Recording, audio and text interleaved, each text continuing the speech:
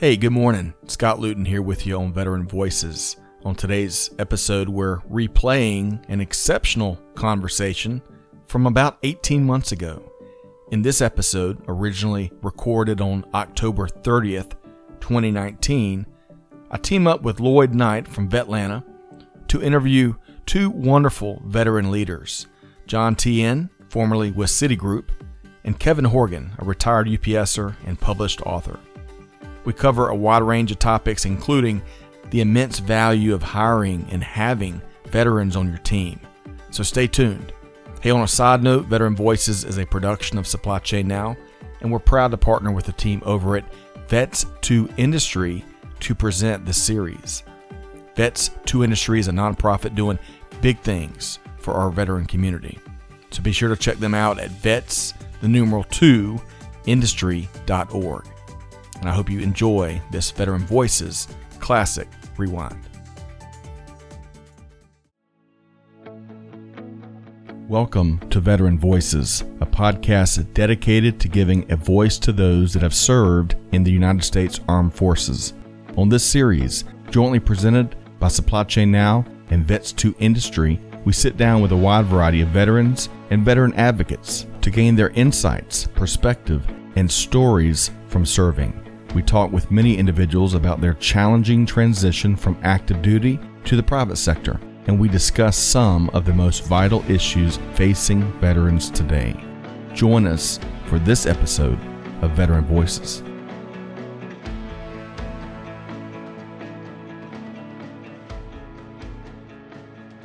Hey, good afternoon. Scott Luton here with you. On this episode, we're continuing our Vetlanta Voice podcast series where we focus on the veteran community, news, insights, challenges, and resources with a hint of supply chain, mostly because we're passionate about serving our fellow veterans and our veteran community. So let's welcome in my fearless co-host here today, Lloyd Knight, Director of International Air Freight, LMG, at UPS Global Forwarding, and co-founder and president of Vetlanta. How you doing, Lloyd? Great rainy night in Vetlanta, the supply chain capital of the world. Do you have your soup ready for the family this evening? So it's soup weather, right? It actually is. Well, we've got an outstanding show lined up here tonight. Let's welcome in our featured guests, John T.N., Managing Director of Citigroup. John, how you doing? Good. Thanks for having me here. Excited to be here. We are, too. Been reading through my homework, my pre-show notes, and you've got a fascinating story. Looking forward to dive more into that. And really a friend and colleague, Kevin Horgan, retired UPSer, Marine Corps veteran, Vetlanta board member.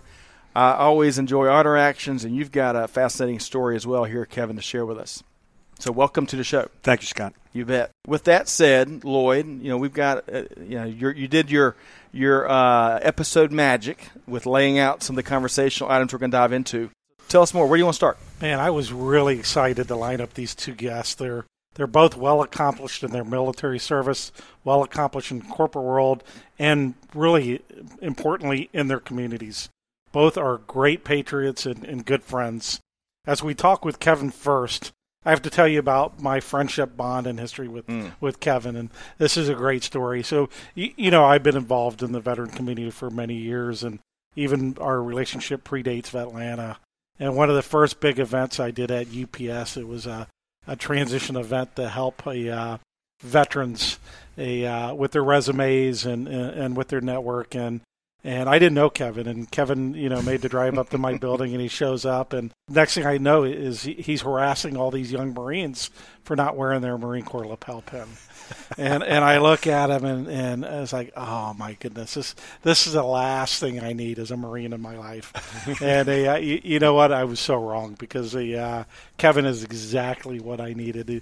He's just like all Marines. You point him in the direction, and he's going to make stuff happen. So I've had Kevin next to me for every expansion I've done of my veteran volunteerism efforts, from the Veterans Business Resource Group, which I started at UPS, on to Vetlanta, and he's even on the UPS Veterans Steering Council, which I took over in the beginning of this year, and he was the first one I tapped on the shoulder. So it's great to have him. Glad to have you on the show here today, Kevin. So, Lloyd often jokes about how he didn't need any Marines in the Air Force, but now he really leans heavily on Marines. So tell us when, how, and why that you became a Marine. Thanks, Scott. I want to say right at the outset that I served for 5 years. I was an infantry officer, and I was never shot at. So I'm nothing special. I served. I was honored to do it, and being an officer of Marines was the great privilege of my life. I mean that. So a little historical perspective, if I can, on why. When I was in high school from 71 to 75, several things happened. The Vietnam War was closing down. The draft ended. They stopped sending active troops to Vietnam. And in April of 75, the last troops in the embassy was evacuated from Saigon. And I graduated from high school a month later. And I was hell-bent on joining the Marine Corps. And for one reason, not because I wanted to be a Marine, it's because my father told me I couldn't do it. The ultimate challenge. That was it right there. And he really didn't want me to do it. But he had served. He was an infantry officer in Korea. He served. And he hated being cold. My father's been gone for 35 years. But that was one of the things he really hated. And that was one of the things he brought back from him. Everybody has a moment they hated or something they hated, but he could not be cold. And that was one thing that strikes me now just thinking back on it. So my reasons for joining the Marine Corps after I went to college, went 4 years of college, met my wife there. So where'd you go?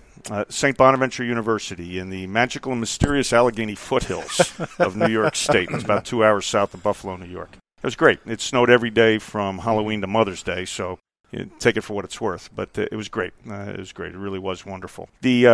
So my reasons were personal. There was, at the risk of being too altruistic, there were no great frontiers in the late 70s. And like I said, I was nothing special. I had hair down on my shoulders back when I had hair. God bless the old days. And I was running amok, doing what young people were doing then, and the job market was terrible. I had a degree in English literature. The interest rates at the time were about 14%, which is mind-boggling now. I really had to do something, and I wasn't going to ride my bike to South America, and I wasn't going to fly a hot air balloon up into Canada. And I said, well, this is probably the last great frontier, at least one that I could qualify for.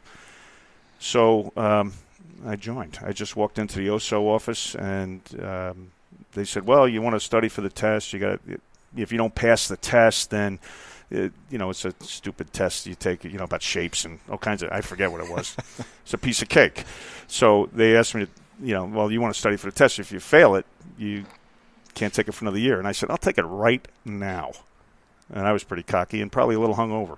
But I took it. I passed. 3 months later, at OCS, getting yelled at. That's pretty much the story. Wow. That's very cool. So, Kevin, coming out of the Marines, you have a great transition story. Can you talk a little bit about leaving your beloved Marine Corps and becoming an industrial engineer and a UPS, and then corporate real estate attorney, right? Which that boggled my mind when I first met you. Those two things should never run in the same circles, and then you're moved to corporate headquarters in Atlanta, and then from there, how did you get involved in your community efforts? Because Kevin does so much more than the veteran space. I mean, he's involved in his church, feeding the hungry. Homelessness surveys. He was on the streets. Oh, together, yeah, we absolutely. That's 5 good stories right there. Like I said, I'm really nothing special. I had decided to get out of the Marine Corps in the spring of '84, and my wife and I had 2 babies. And I was going to go to law school. That's what I wanted to do. I walked off the depot at the first week in August, and I'd only been a captain. I'd just been promoted. I was a regular officer. I'd just been promoted to captain, so I walked around MCRD San Diego like I was hot stuff, and I really wasn't. And then I make the trip from San Diego to New York to move into my in-laws' basement, my wife and I and our 2 babies. And I was going to go to law school.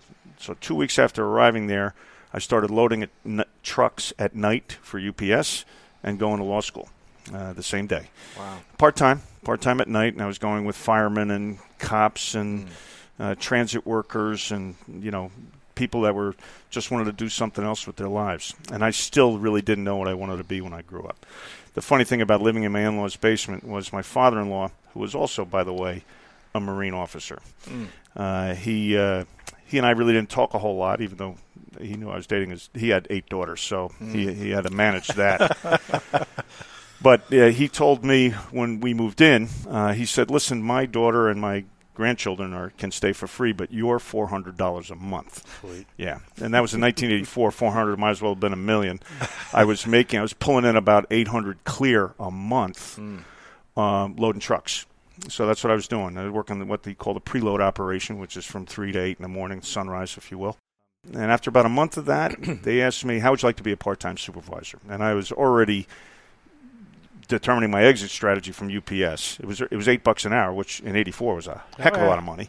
But I needed to get out of my basement. The rent was killing me. So my in-laws' basement. And they said, well, if you become a part-time supervisor right away, your benefits kick in right away. And I said, I'm your guy. I had to because my benefits ran out October the 1st. And everything was coincidental. If being a Marine Corps officer was a great privilege of my life, the great fortune of my life has been able to work for UPS. So within the year, I drove a package car for 3 months. There's other stories that come along with that because I was going to law school at night. So I drove for 3 months, and I became an industrial engineer. They promoted me into that, not because I knew anything about engineering. I had a degree in English literature. Because, and that's where what's endearing about UPS and that kind of logistic company and the Marine Corps is they have a motto, and I'm going to segue just a little bit here to Jim Mattis's current book, Call Sign Chaos. And he mentioned something in there that really sang to me when he had recruiting duty, which I never got involved with. The Marine Corps recruits for attitude and trains for skill. Well, so does UPS to a large degree. And that's what they did. They took a risk on me because I had a good attitude. And they trained me for anything they wanted me to do. So I was most fortunate there. I got out of my in-laws' basement a year later, not 1 second too soon. And the rest has been wonderful. I'm a corporate gypsy. I spent most of my career, of the 33 years, I spent probably 27 years in operations and engineering, going to different terminals and improving things. I was in what we called an industrial engineering manager, which is really just a planning manager, like the S3. That's essentially what it was. So I was the S3. And that was all over the country. So we moved 6 times, which was great and awful because we moved also a couple teenagers during high school. And if you want to know what screaming at dinner table and silence can both be deafening at the same time, but my kids now are well-rounded, well-developed. They have families of their own. They're all successful, so it's great. They even apologize to us now for we were real jerks, Dad. We're sorry. And I was like, yeah, your mother still cries about it. But as far as the community, one of the things that UPS encourages of its directors is that even if you're just a gypsy or a dilettante in some people's eyes, we're only going to be there for 3 years at a time, 3, 4, 5 years. You still have to join the tribe, and I took that to heart, and I knew that was the right thing to do. So I joined everything I could join that had something to do with giving back to the community. I also made it team-building events with my people, and I had people, usually 100 people, direct reports, and I would make that part of the camaraderie and team building for my business unit, Well, I like to think it worked out really well. And that's what it comes down to. Locally, I was serving on the board. I got term limited out, I guess that's what you call it, for the Community Assistance Center in Sandy Springs, Dunwoody. So I had 2 terms there. I was the vice president for a while. And that is just a wonderful organization. And as Lloyd mentioned, I'm very involved with our parish with a whole host of issues and different ministries there, too. And not in leadership roles, because at this stage of my life, I prefer to be a worker bee. And that's pretty much what I do with Atlanta now, is I do the things that Lloyd tells me to do. And do it well. That the other people don't want to do. That's kind of my role. You're the brains and the brawn of the group. Also, you're an acclaimed, wherever you find a little bit of spare time you have, you're an acclaimed author. You've written 2 books. Tell us a little bit of the Reader's Digest version, no pun intended, of both books. Or maybe that's maybe a bad example, because Reader's Digest might be 10 pages. Give us in a nutshell about the both books and why you chose I will, and you're being pretty loose and fast with the word acclaimed. It's some people would say it's more of a hobby. So I wrote 2 historical novels on the Civil War with 2 unique aspects. The first one, the Northern Army and the Invalid Reserve Corps, which were invalid servicemen who had sacrificed greatly but still wanted to serve in uniform. So I wrote about them, a fictionalized account using the 18th Regiment, and that's called The March of the 18th. The second book I wrote 2 years later was about the Orphan Brigade of the Southern Army coming out of Kentucky, led by former Vice President John Breckinridge. So I profile Breckinridge in the book, and I did fictionalize some accounts, but I stuck right to the letter of the Battle of Stones River. In fact, I have a golden blurb from the historian at Stones River who said that my account of the battle is accurate, which is huge, because if you know any Civil War buffs, they're very serious people. So this is something I always wanted to do. That it's not the career path I chose, because I can tell you, I've sold about 3,000 total books. You're going to get a couple lunches out of that. You're not going to get much else. But yeah, thanks for asking. You bet, Kevin. So they're both easy reads, and I can say 2 rum drinks on the beach for each, and I loved them. So thanks, Kevin. Thank you. And John, turning to you, one of my favorite memories of you is actually being together with Roger Rowley telling stories. And the first time I saw you both together, I just sat back and listened. And for our listeners, Roger's a regional director at 4Block, retired from corporate America. We've mentioned 4Block in past episodes. They really help veterans that transitioned out of the military into college and now are helping them transition into the workforce. So Roger is a retired Army Command Sergeant Major from the 90s, and then Sergeant Rowley and John as a lieutenant chewed some of the same dirt in the Middle East and have these incredible stories about combat operations in Desert Storm.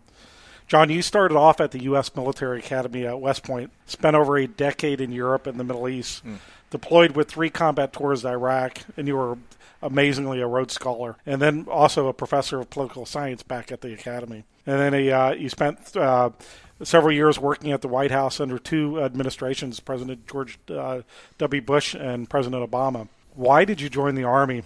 And did you ever in a million years figure that would be a career path for you, everything you've done? Thanks, Lloyd. And by the way, I love Kevin's stories. I'm not even sure I should even go at this point, right? I think I should concede my time to the gentleman on my right here and hear some more cool stories. It's especially, I love your fathering things. I'm the father of 2 daughters, and I totally agree. It can be a lot of noise at the table and silence, and I would rather have the noise, because at least I know the enemy I'm dealing with at that point. Amen. You can see it in front of you. Who knows what's going on in their minds? But both girls, I would say the same thing, Kevin, is that they are in great shape now. They both graduated from college. And I say success for today's millennials are if they pay for their own Starbucks, right? Because if you can justify paying something for, I love Starbucks, yes, sir. But if you can say, hey, I'll pay $5 for a cup of coffee, then good to go. You're doing something right in life. Lloyd, one of the reasons it was interesting, I did not come from a military family.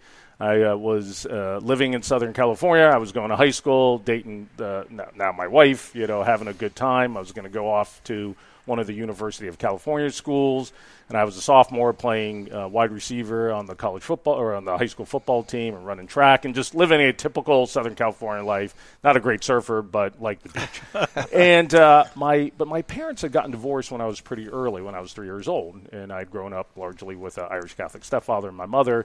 But my father was an immigrant from China, way back in the 50s, right? Way back in the 50s, he'd come over. He was nationalist Chinese, run out of town, so to speak, by the communists, and eventually ends up in the United States of America.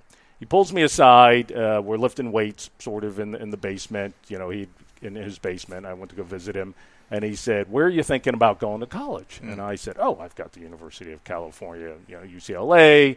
Berkeley, UC Irvine, Cal State Long Beach. I listed all these schools, most of the places where I could stay close to my girlfriend, right? So I was not a strategic thinker at that point. I was just driven by love. Yeah. And he said, "I really think you should consider West Point." And I had a vague notion of what that was, and I said, that sounds like a lot of uniform and a lot of marching from what I can tell. And I didn't even done high school or TC, right? And I said, why do you think why would you think I'd want to do that? He says, and then my father, who was a college professor, said, it's not whether or not you would want to do it, it's whether you should do it. So he moved very quickly. I didn't use these terms because I wasn't as smart then, right? But he moved very quickly from the empirical to the normative. He went from the what to the ought and said, you really should consider it. And I thought, okay, all right, what's the next sentence here? And I said, why should I consider it? And he said, you wouldn't be here if the United States of America had not accepted our family as immigrants in the 1950s, along with many others coming through Angel Island off of the Northern California coast, or Ellis Island, much better known, and the Statue of Liberty coming off the New York City coast and port. And he said, so it is our obligation to find a way to continue to give back to the United States of America. And he had done some things. He joined the military very quick tour back in the 1960s, and he said, but you need to continue that legacy. At least consider it, right? So I said, okay, I will consider it. I'll throw it into the mix. And I figured, I looked it up. It was pretty easy. We didn't have internet back then, right? But you could look it up pretty quickly and realize. Dewey Decimal System. Yeah. I mean, I just look at these Barron's College books and I said, oh, man, these are really high standards. And I was an okay student, an okay athlete, but I am never going to make this cut. So I'll apply. And I dutifully applied, went through the process. Long story short, I get a nomination from my local congressman in Southern California. And now it's momentum, and it's building up. And then I started doing more research. And at the end of the day, I said, I'll go. I will go, and I went out of an obligation. I graduated, and I know it sounds like a corny line. I entered out of obligation, and I left 4 years later realizing it was a privilege to serve the United States of America, wearing the nation's colors. Outstanding. So that's why I went into the military. Why did I stay? I don't know if you ask that question, I'd be happy to answer it. So we're going to fast forward a little bit because we're going to talk about your transition story. I think of these shows here at the Atlanta Voice podcast series, one of the things, and outside of digital media, we're fascinated with transition stories, especially in this era where we've got so many men and women getting out of the service that are struggling in many different aspects of that. So tell us, how did you transition from the Army into a very different role, into managing director at Citigroup, while all of these different engagements from Vetlanta, the Warrior Alliance, the Mission Continues, the Bob Woodruff Foundation. And clearly you've got a sense of service just like Kevin described, but talk about that transition for you. Yeah, and I think it is just as Kevin's, I think, story, and you could pull out all the different reasons why anybody who happens to be listening to this podcast is a veteran or is active duty or reserve or National Guard or thinking about transitioning from the military into the civilian sector. It doesn't have to be the corporate sector. Right. He happens to be UPS. I happen to be Citigroup, big financial services firm.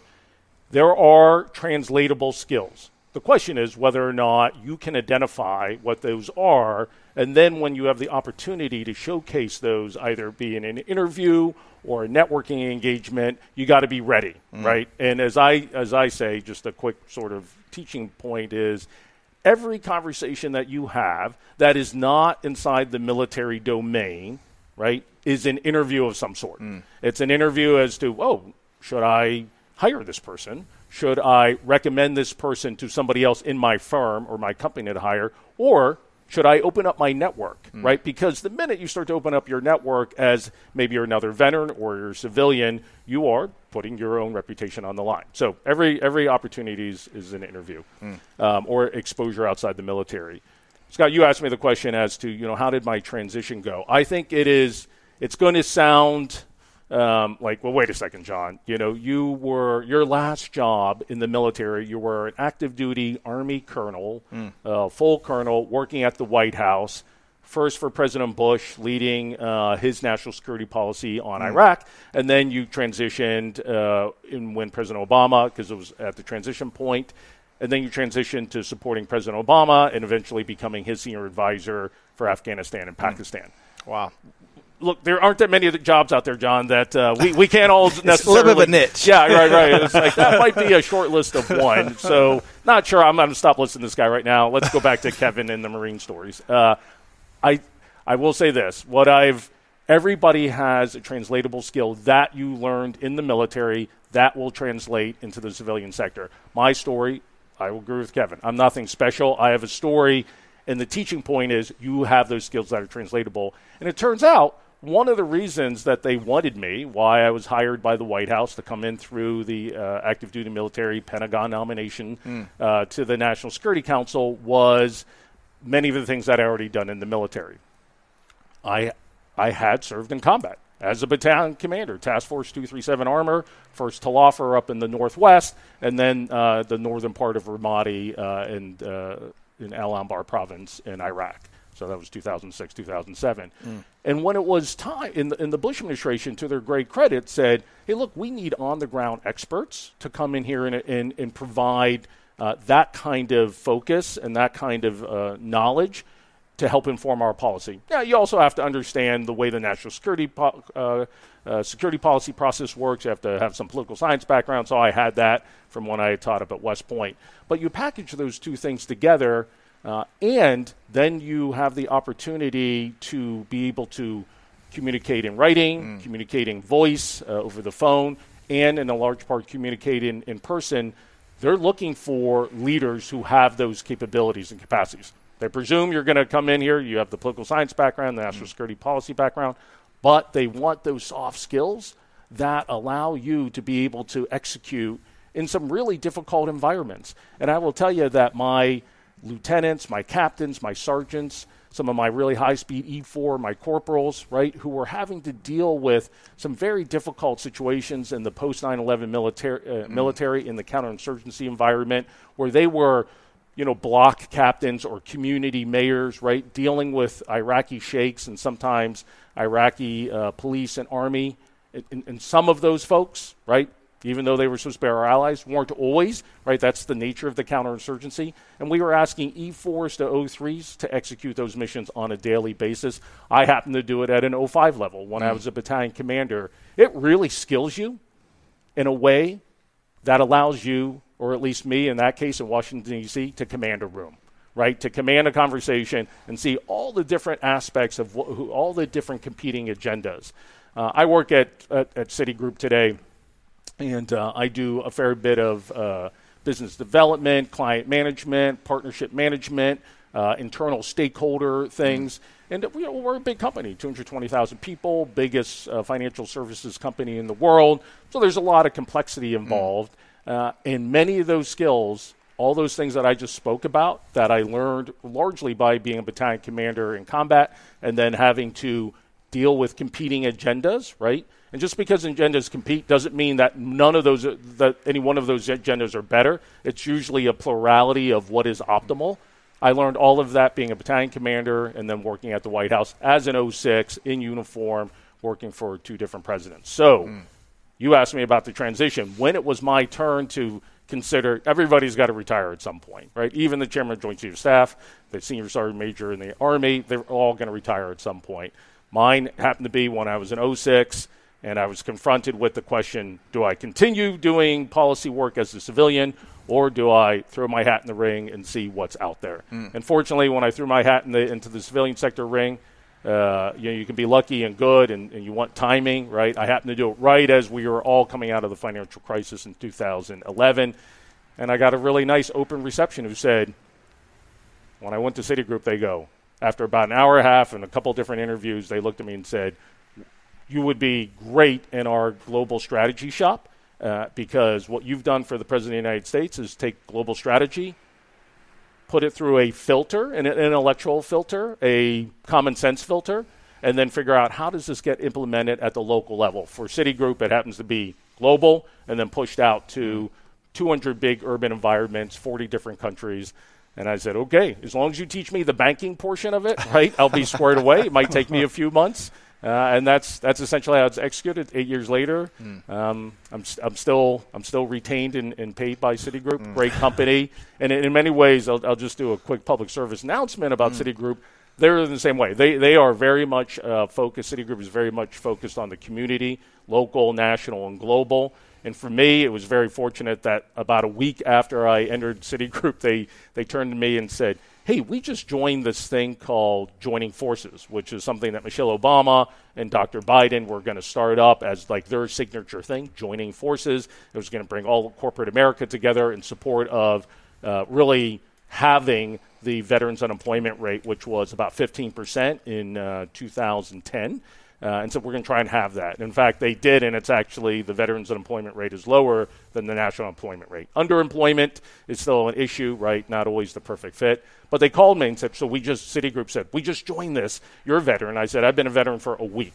So I go, if you need, and the CEO is about to go to the White House, and I said, if you're going to ask me to give you talking points about veteran stuff, I said, I'm not sure I can do that. If you want me to drive the CEO of Citigroup in an M1A1 Abrams down to the White House from New York City, I can do that, right? They're like, we don't want to hear that. Give us some talking points. Tell us what it's like to be a veteran. And, being a little bit funny and overly humorous here, but it worked out. And that was 8 years ago, and we've created Citi Salutes, which takes a look and says, how do we hire, retain, and promote more veterans than we're doing today, more than the industry average, which we do, in financial services, and then how do we give back within our communities and allow sort of a higher tide to lift all boats in terms of community goodwill. So that's my story. That's where I'm at now. Love that. So we're going to make a hard right turn here because we've got to we're changing up a little bit. I love how we have planned to ask some fun questions as part of this podcast conversation. So some we may surprise you with, others hopefully you've may have had a sneak peek at the question. So we're going to do something a little different. This is going to be the speed round, okay? And I hate in one of the comments, I feel like we're going from something very heavy to something very light, and I'm trying to, how can we make it easiest segue as possible? So stick with me here. So we are going to pose a series of questions to each of y'all and give us your speed round answers here, okay? First question, and John, we're going to start with you. Who are your three favorite historic U.S. military leaders? Three favorite U.S. historic military figures. Let's make sure we choose somebody from every era as best I can here. Don't want to all lump it into one particular war. I heard Kevin talking about his love for the Civil War, so I'll go with. And since I'm going first, right? Yes, so please. I'm going to take it away from you. Is Colonel Joshua Chamberlain? Oh, it's on my list. Yes, Dr. Chamberlain, little round top, and I loved how he came down the hill, full charge ahead against the Southern forces. They came up at Gettysburg. Second one would be, I just went to the Philippines on behalf of Citigroup to do some work over there in the contact centers, and I took an extra day and I toured all of that, Bataan and Corregidor. And somebody who I'd always followed before because we were both first captains at West Point, General Wainwright, who essentially stayed behind when all the U.S. forces left and went through the Bataan Death March and was eventually a Medal of Honor recipient, Jonathan Wainwright. And then for a third one, I'll move up to my era, a guy who I've been talking a lot about, so I've gotten asked this question, who's one of my heroes, is a guy named Army Staff Sergeant retired, Sal Quinta. And he wrote a book, Living with Honor, and he's a Medal of Honor recipient from the Afghanistan War. Sal Quinta, Living with Honor. It's a great book. It starts off with him talking about being a sandwich artist in Subway as a high schooler. So he was saying, I'm an average high schooler, which he was. I met him, and he goes, yeah, I can see that. You would have been average high school. But it turns out he's a great American hero. So Staff Sergeant retired Army, Sal Quinta. Fantastic. Kevin, same question. Well, thanks. You took all three of mine, so I'll go past to Lloyd. I already mentioned General Mattis. Right. I think he's a modern, if not a historic figure, he's historical, certainly, and he's had a huge impact on American military and current Washington scene. I have a penchant for the Civil War, and I think General Grant probably has not been given his real due, both as a general and as a president. And my segue on this is I love Washington, D.C. One of my kids went to school there. If I had a zillion dollars, I would live there. I just love that. I get chills up and down my spine. I know that sounds corny, but every time I go there, I do. The most profound statue there, after the Iwo Jima Memorial, thank you very much, is the statue of Grant facing on the west side of the Capitol. And he has two other statues flanking him of soldiers in different forms of distress. And he's facing the Lincoln Memorial. He's on a horse, and it looks like he's in the ring because he's wearing a large, wide-brimmed hat and a slicker, but he's looking down Pennsylvania Avenue. It's one of the largest equestrian statues, actually, in the United States. And I think that's probably my favorite piece, and I think that tells everything you need to know about a man who weathered the storm, succeeded, and he still keeps an eye on who's the occupant in the White House, and as a matter of accountability, I think. Lastly is so everybody glosses over Eisenhower. Eisenhower was a very consequential figure in the 20th century, next to people like Reagan and MacArthur and even John Paul II, Mother Teresa. Really, Churchill, of course, is one of our great ones, but he's not necessarily a military leader. But I think Eisenhower's military successes and the risks he took and the way he managed with soft skills that John spoke so well about. It's you don't get the job because you have soft skills. You're successful in the job because you have soft skills, and people thought that he was the right person for that job. So a most consequential figure militarily and politically. Yeah. Well put. So for me, George Washington. I think George Washington was an amazing military leader. Joshua Chamberlain. You say he stole Joshua Chamberlain, the governor of Maine. Whoever thought he would be an incredible leader like that. And then the last one is the GI General, Omar Bradley. Oh, yeah, right. And really to talk about often overlooked is Omar Bradley. All right. Next question, and we're going to try to speed these up a little more. Yep. So back to you, John. What is your favorite military book? When Kevin was talking, it popped in my head, Killer Angels by Michael Shera. It is fictional, but it won the Pulitzer Prize. Killer Angels, Michael Shera. Okay. Besides my books? Yes. Killer Angels. It's written right there on my I took the notes. Yeah, it's Killer Angels. Really? Absolutely. Wow. You've got to read the book. Band of Brothers. Oh, that's good. Good. Sweet. Good. All right. Let's reverse it and back to you, Lloyd. What's your favorite military movie? Sergeant York. Sergeant York. Sergeant York. Yeah, Gary Cooper. Yeah. Outstanding. Yeah, great movie. Kevin. Paths of Glory, 1957, Stanley Kubrick's first film, black and white. By far, it was one of my favorite movies, not just a military movie. Wow. These are good calls. We Were Soldiers Once and Young, battalion commander in combat. Excellent movie. Good one.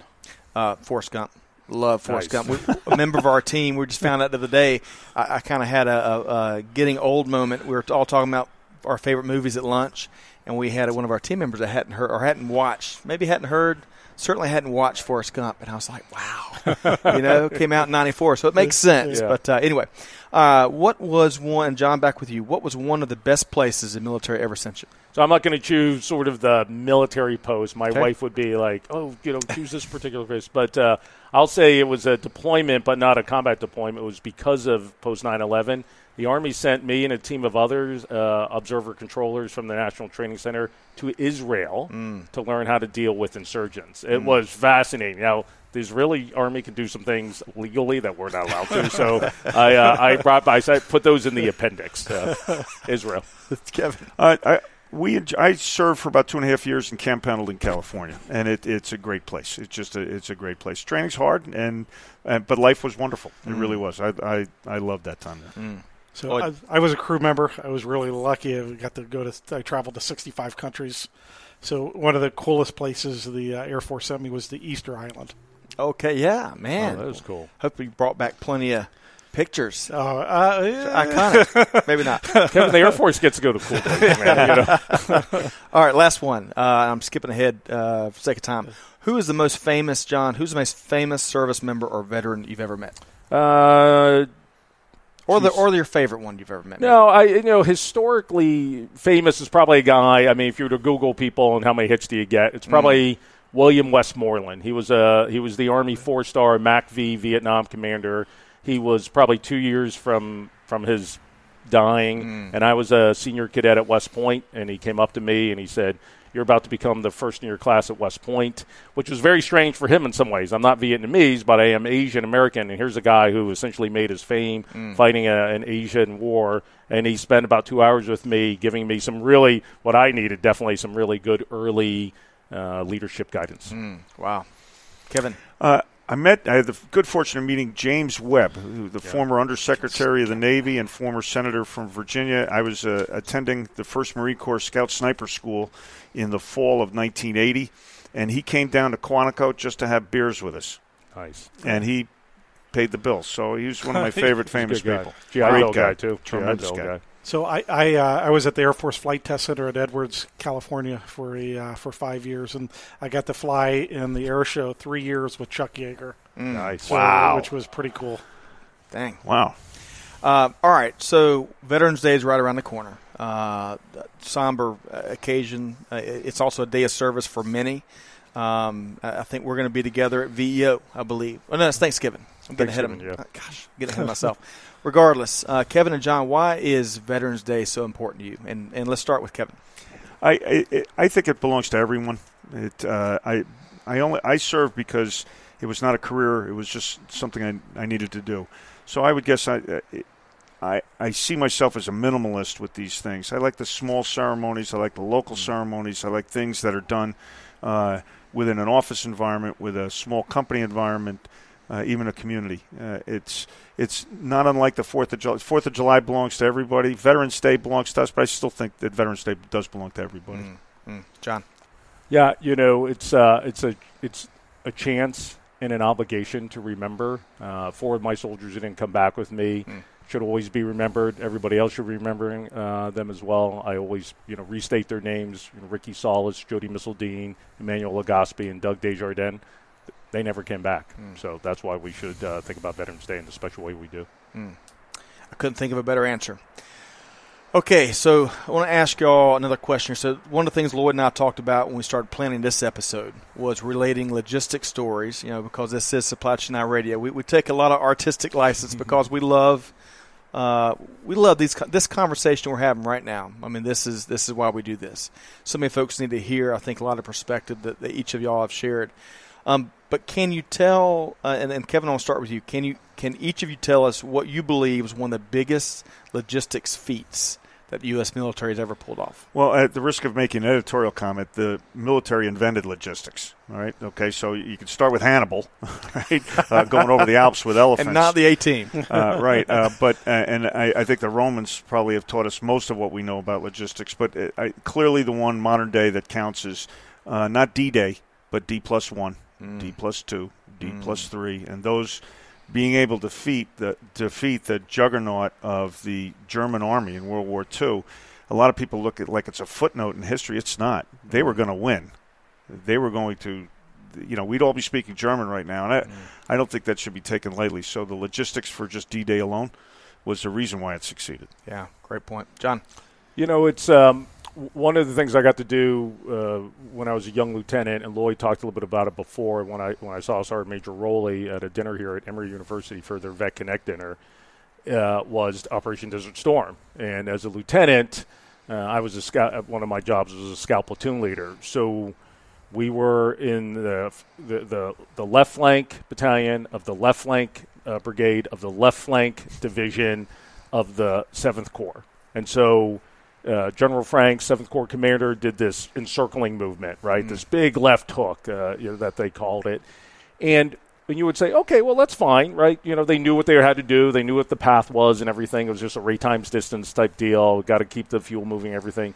But remember that we did that using M1A1 Abrams tanks, Bradley fighting vehicles, Apache helicopters. This was a force that was focused and designed and funded to fight the Cold War, or the Cold War if it went hot, if anybody came, the Russians or the Czechoslovakians came across the border or came over the Berlin Wall, which that is a very different logistics fight, because you can have these fuel points everywhere and these food points, and it's about pivoting off of a center point.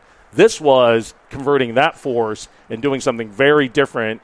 And when I think about, and I said it before about translatable skills for veterans, all of the veterans, anybody who's listening now, or if you're active duty, right, reserve, or National Guard, one thing that you're really good at is project management. And it doesn't sound sexy, but you are very good at project management. I will tell you, you understand critical path, you understand risk management, and you have to take those kinds of concepts and be able to tell your stories in such a way that when you do your interview, whether it's at a barbecue or if it's in an interview with your tie in the Windsor 4, You got to be able to tell that skill and then tell in such a way, because they'll be listening to you going, tell me some more about this war story, and then you can say, and that's why I'm good at project management.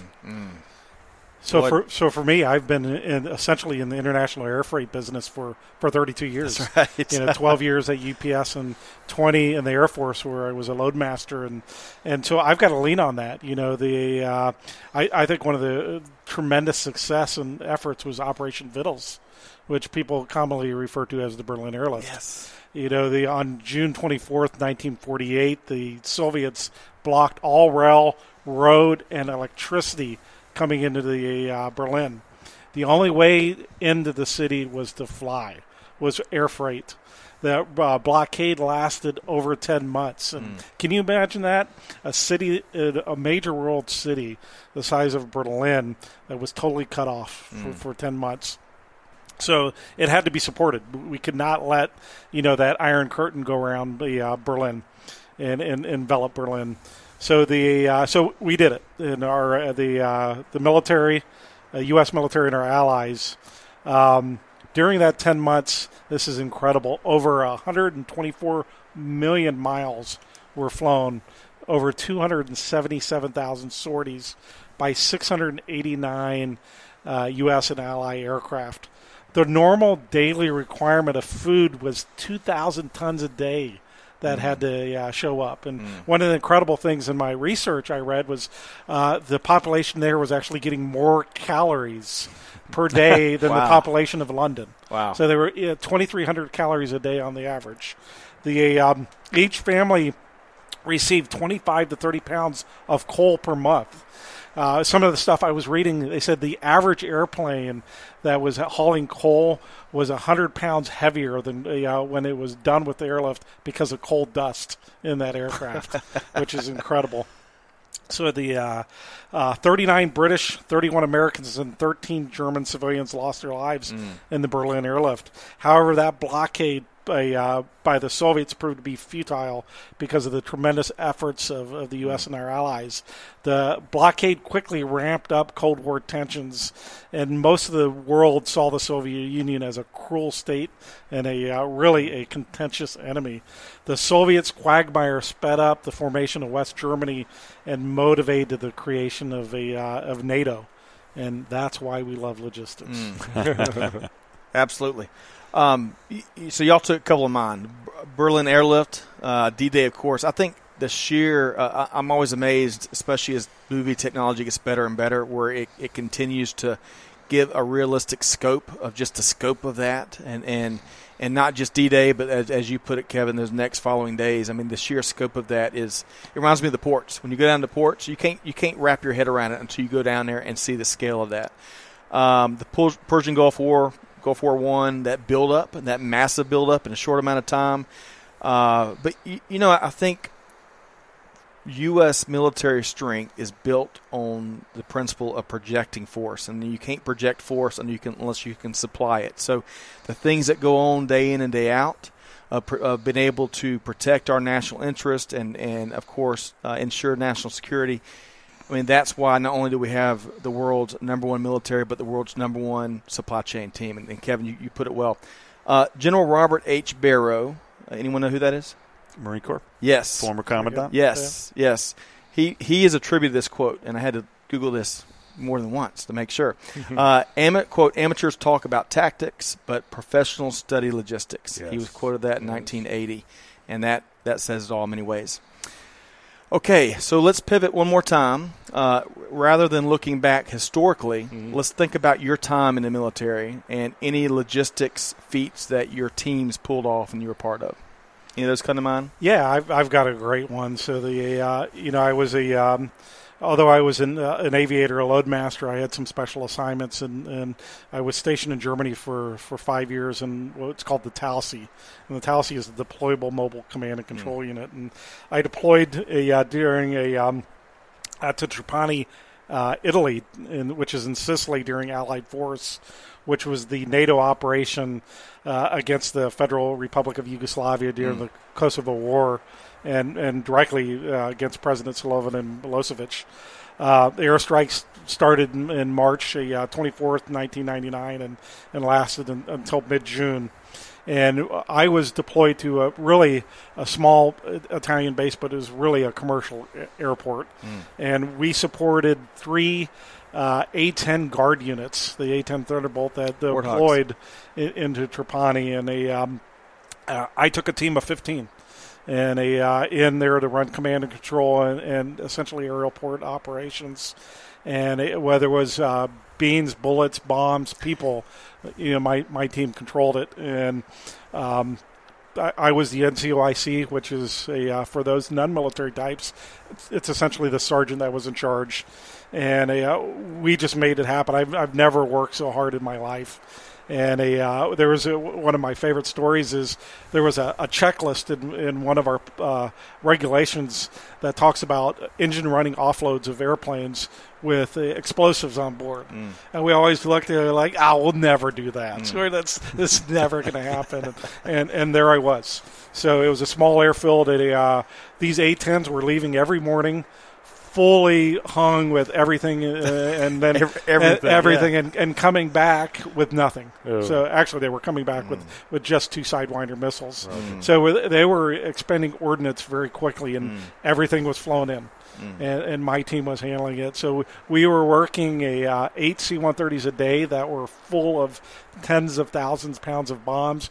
I was backing these C-130s down a long, remote taxiway because we wanted to get it as far away and doing these offloads. And while we were doing those offloads of the C-130s, we had a C-17 parked on the runway, and we're doing engine running offloads on the runway because it was too big and heavy to go onto the taxiways. And one of the things I really remember is we were working some really long hours, and one of my troops was so tired that we took a break, and he had a cup of noodle soup. And he was so tired he couldn't boil the water in his hot cup, and he poured coffee into it. And he ate that. And it's a twofer. So absolutely. We worked so hard. We made it happen. It was really one of my proudest moments of outside of the airplane. And then I went back home.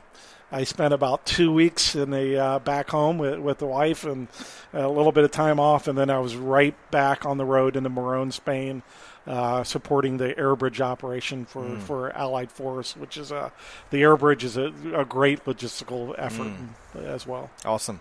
Wow. Kevin or John, who would like to follow? Well, I got to tell you, I can't follow that. Lloyd touched on one thing.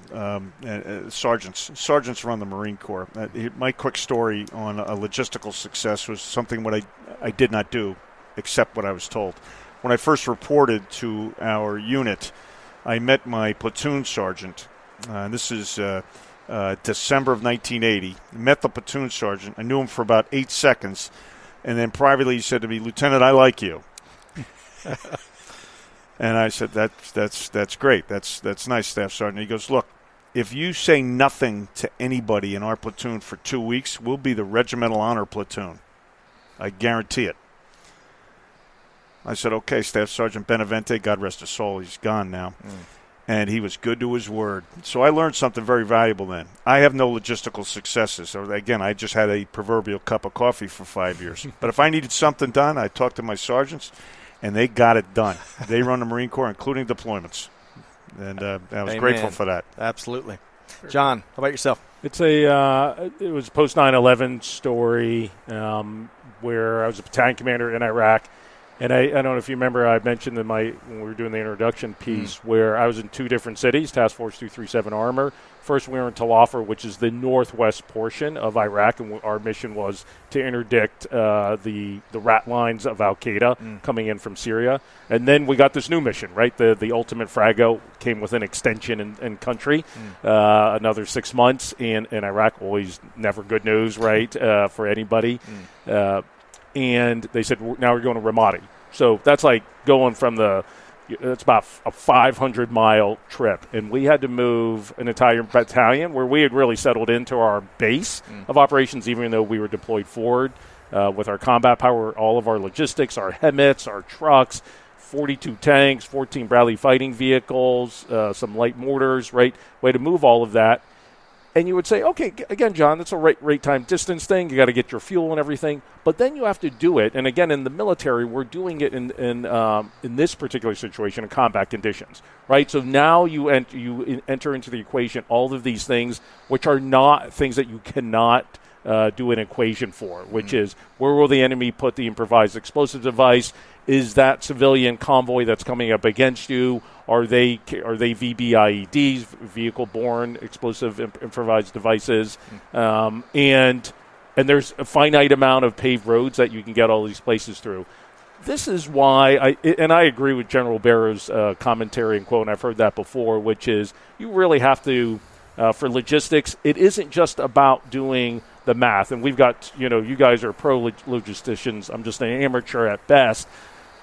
But one of the things that you as logisticians, I think, have to account for all the time, and why I think military guys and gals make great logisticians, is you've had to account for the unknown, right? And you have to figure out where that's going to be and where are your risk factors, both for planning and also, at least in this case, in combat conditions, for mortality.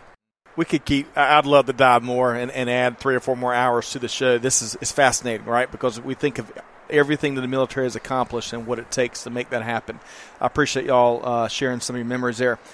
All right, so let's wrap up probably where we should, which is with Veterans Day. And there's so much that you could do, all kinds of different things. But for folks that really want it in a very meaningful way, or in a way maybe that might open up their eyes and might give them a different appreciation for those that made the sacrifice, how can you suggest to our viewers to pay tribute during Veterans Day? What would y'all suggest our listeners do to spend that day?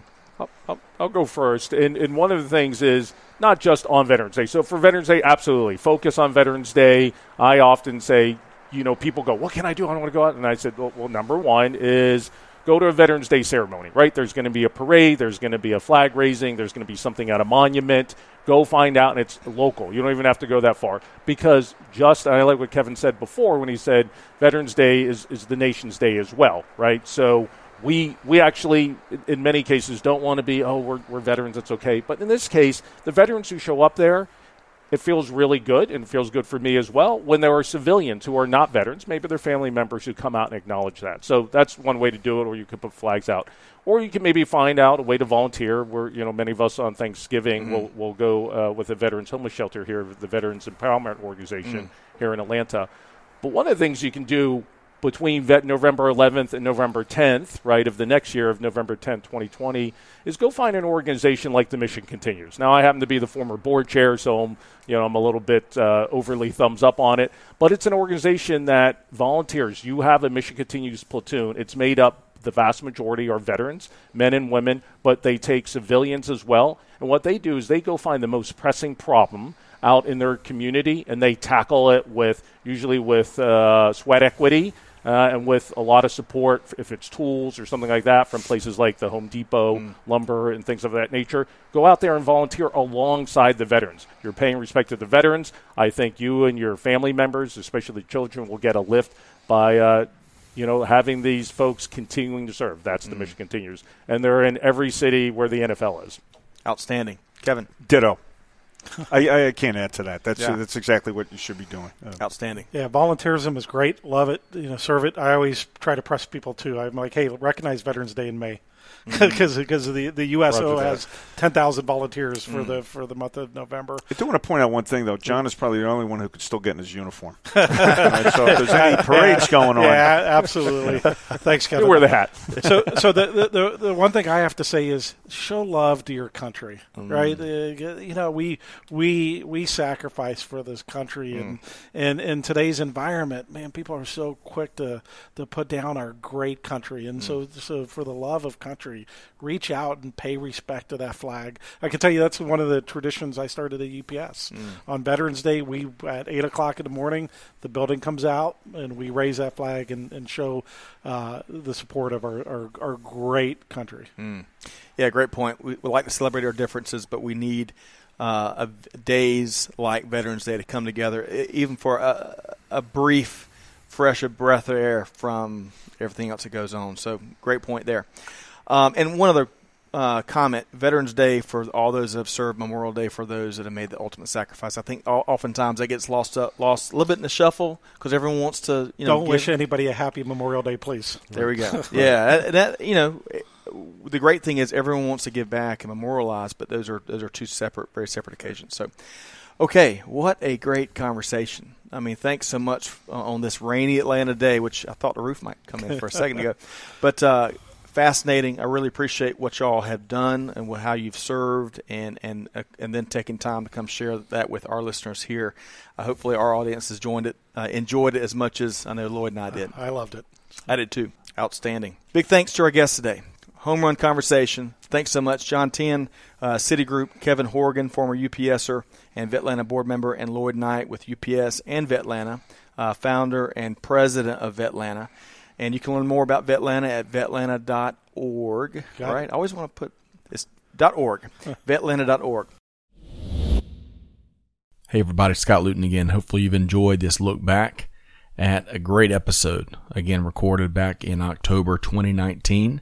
Hey, on behalf of the entire team here at Veteran Voices, of course, we invite you to find us and subscribe wherever you get your podcast from. You can find us across social media. And hey, are you a veteran with a special story to tell? Well, hey, reach out to our team and let us know. We'll try to find some time in the production calendar to tell your story. Hey, for now, though, this is Scott Luton wishing all of our listeners nothing but the best. Do good, give forward, and be the change that's needed. And on that note, we'll see you next time right here at Veteran Voices. Thanks, everybody.